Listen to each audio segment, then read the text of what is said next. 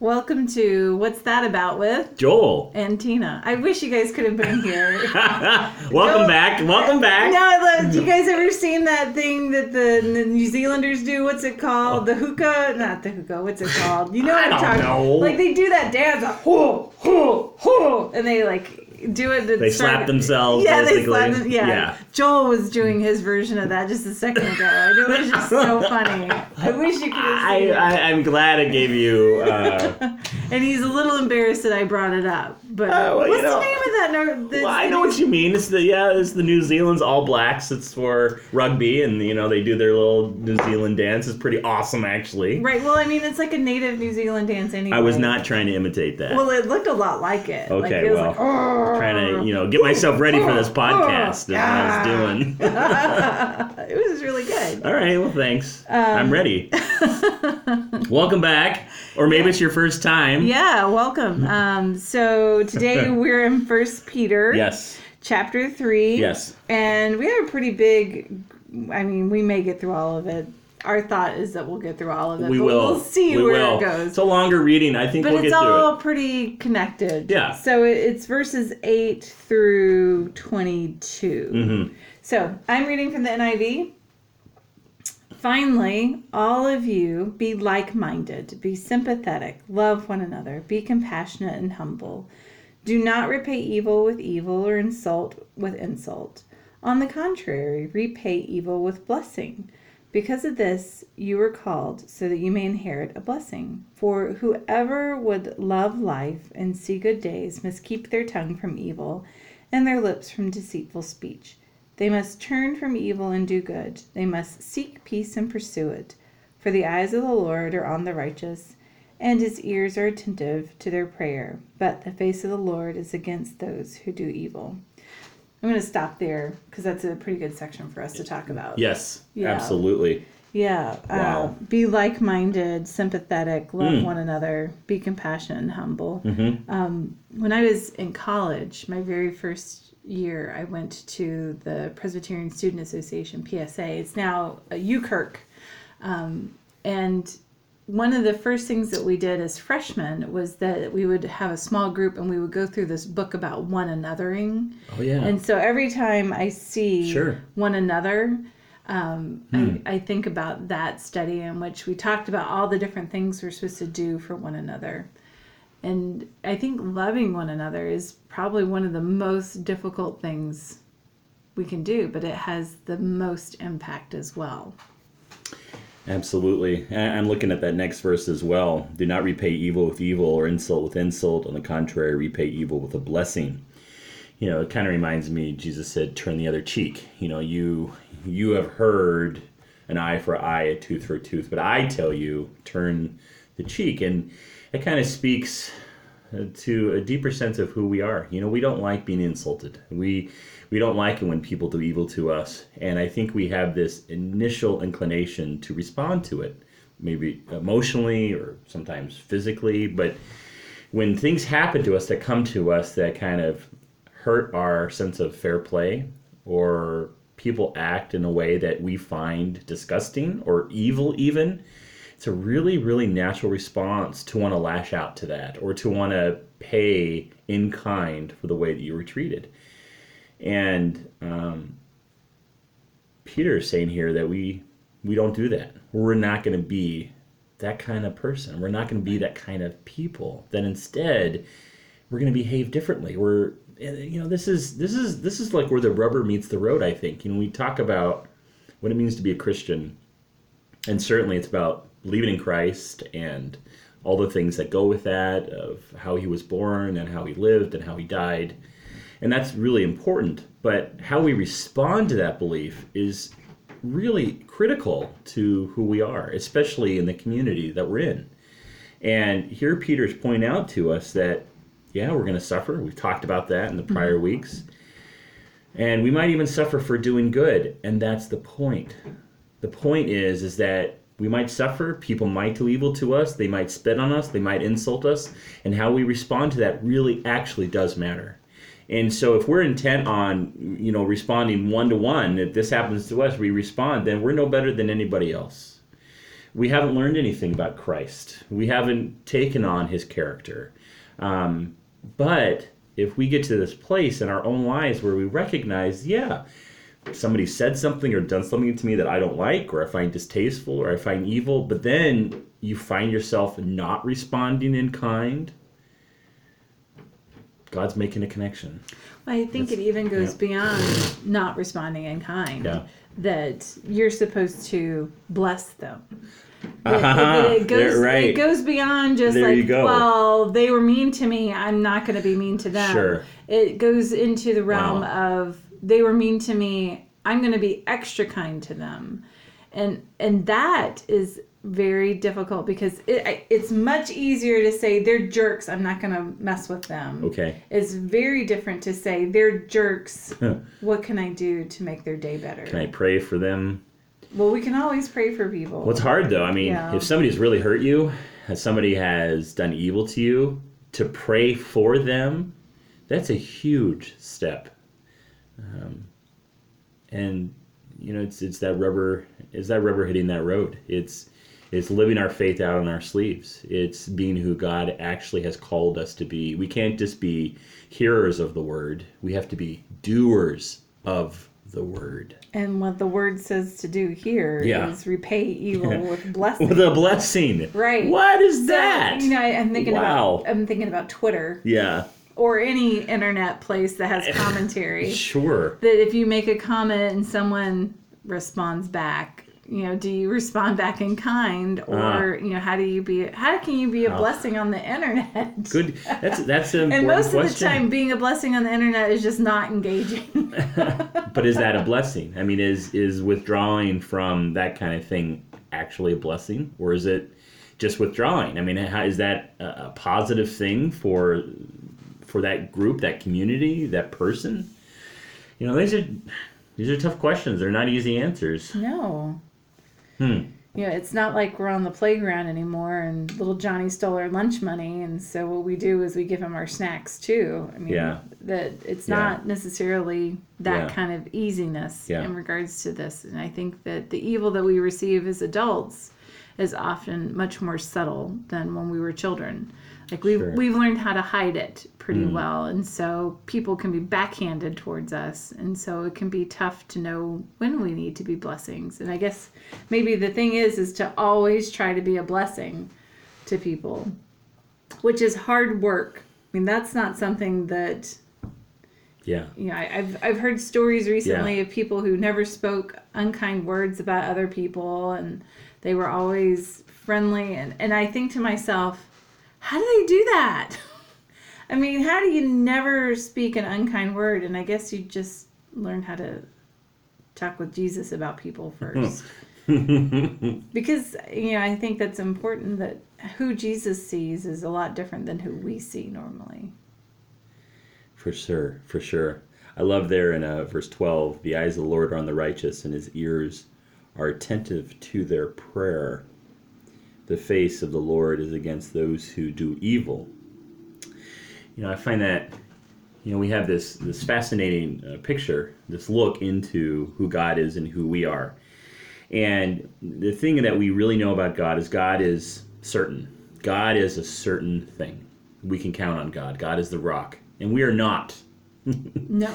You know, we are like... Though Peter, little rock. Okay, sure. Little Peter, sure. But we are like the waves that crash against the rock often in our lives. We often crash against God. We crash against what God desires for us. Sometimes we run away like the waves that run away only to return.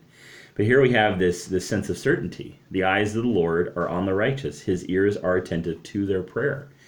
You know, one of the things I think that I sometimes struggle with, and I've heard other people struggle with as well, is, you know, what is prayer for? Does it actually matter? Does it make a difference? And here we're being told that God's ears actually are attentive to the prayers of the righteous. And I think in this context, the righteous are the people who are seeking God. They're not seeking their own benefit. They're not seeking harm. They're not praying, Lord, please strike down that person who harmed me.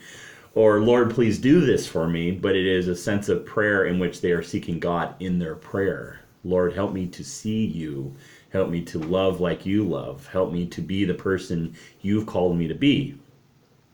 And I think that's a really a powerful reminder to us of what it means to really pray, what it means to seek God, and the kind of people God calls us to be. Yeah. Well, I do. And I keep going further forward and backwards in the same little bit. The idea of being sympathetic, loving, being compassionate, and humble. I think that like-minded is in there too. Don't want to skip that.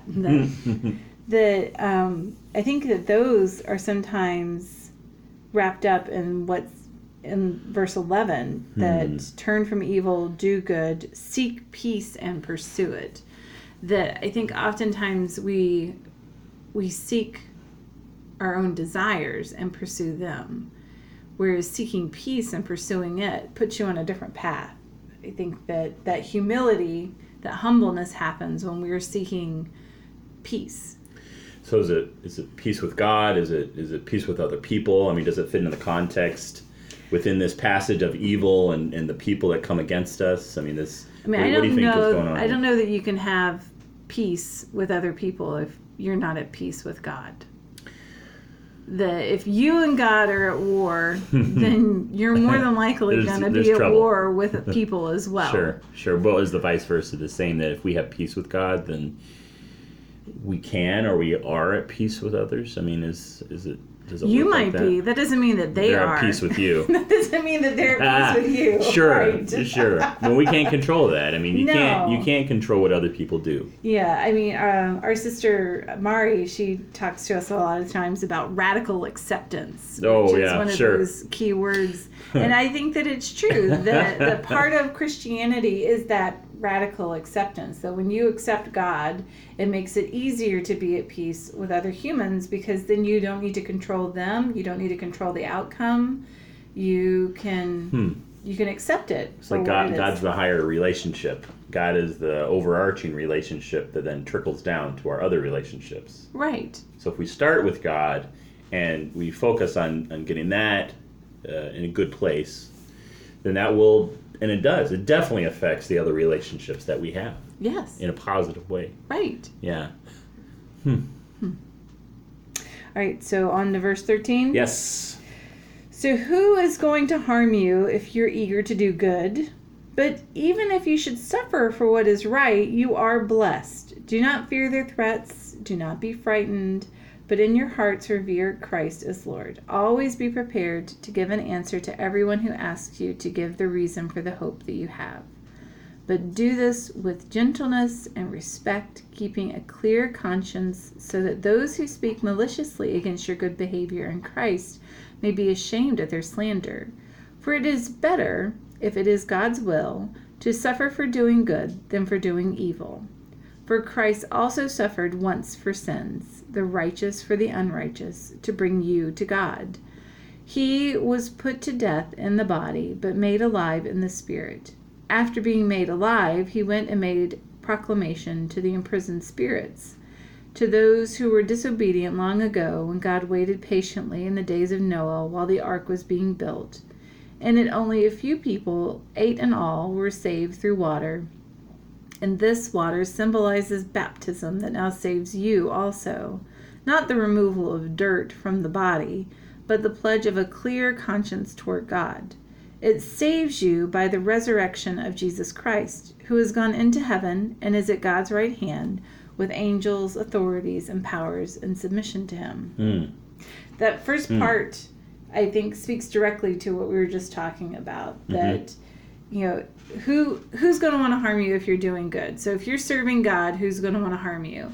And even if they do talk poorly about you, even if they do punish you, even if they do persecute you for doing what God has asked you to do, it is better than doing what you know is wrong and suffering from that. Right. But at the same time, peer pressure is a very powerful thing. And that doesn't go away with age. You build a life, you build friends, you build a community, and that community can really tell you what you should and shouldn't be doing, even if you know that you should be doing something different. when we were reading through this, a couple verses jumped out at me. One of them was 18. For Christ also suffered once for sins, the righteous for the unrighteous, to bring you to God.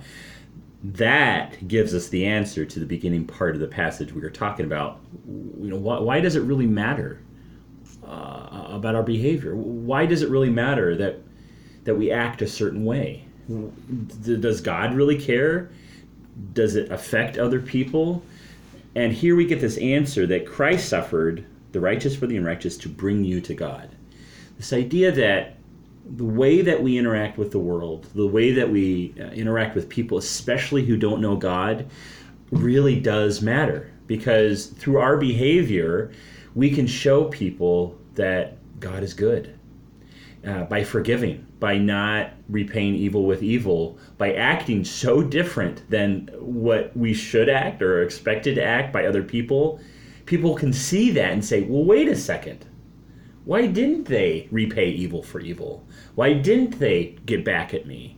Why didn't they want to do all these things? Instead, to act differently than that, it brings people to God, because ultimately, that's really what this is about.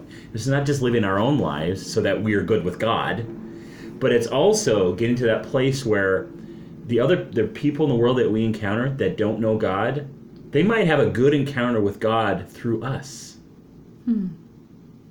And so there's kind of a responsibility there, I think, that we're being shown of why this matters. Well, and I think a lot of that is about, there's a lot of this talk of disobedience and obedience, and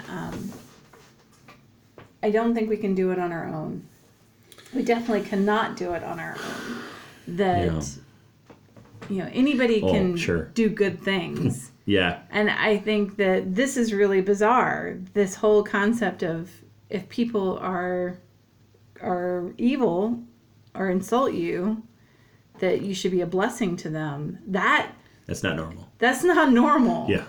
I mean, I can't think of another group or organization that does that kind of thing. We used to do that when I was working with youth groups. That would be our thing. If you insulted somebody, you had to give them 3 uppers.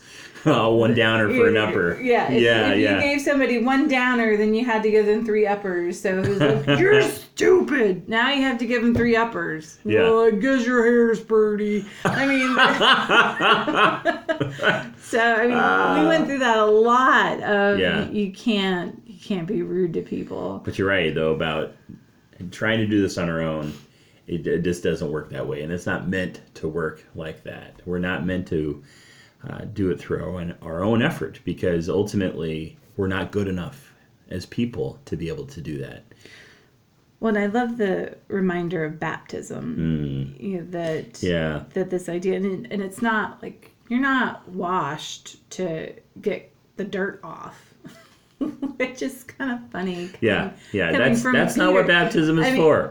Wasn't Peter the one who said, "Don't wash my feet"? And Jesus is like, "If I don't wash your feet, you're not clean." And he goes, "Well, wash my whole body." He's like, "No, you just need your feet clean." Peter, you're totally missing the point. And now here's Peter talking to us about baptism, about how he's come a long way. It's not about the dirty feet. It's come a long way. It's fantastic. The idea that he said to himself, Jesus wasn't really cleaning my feet at all. I get it. Oh, it's about baptism and service. Oh man.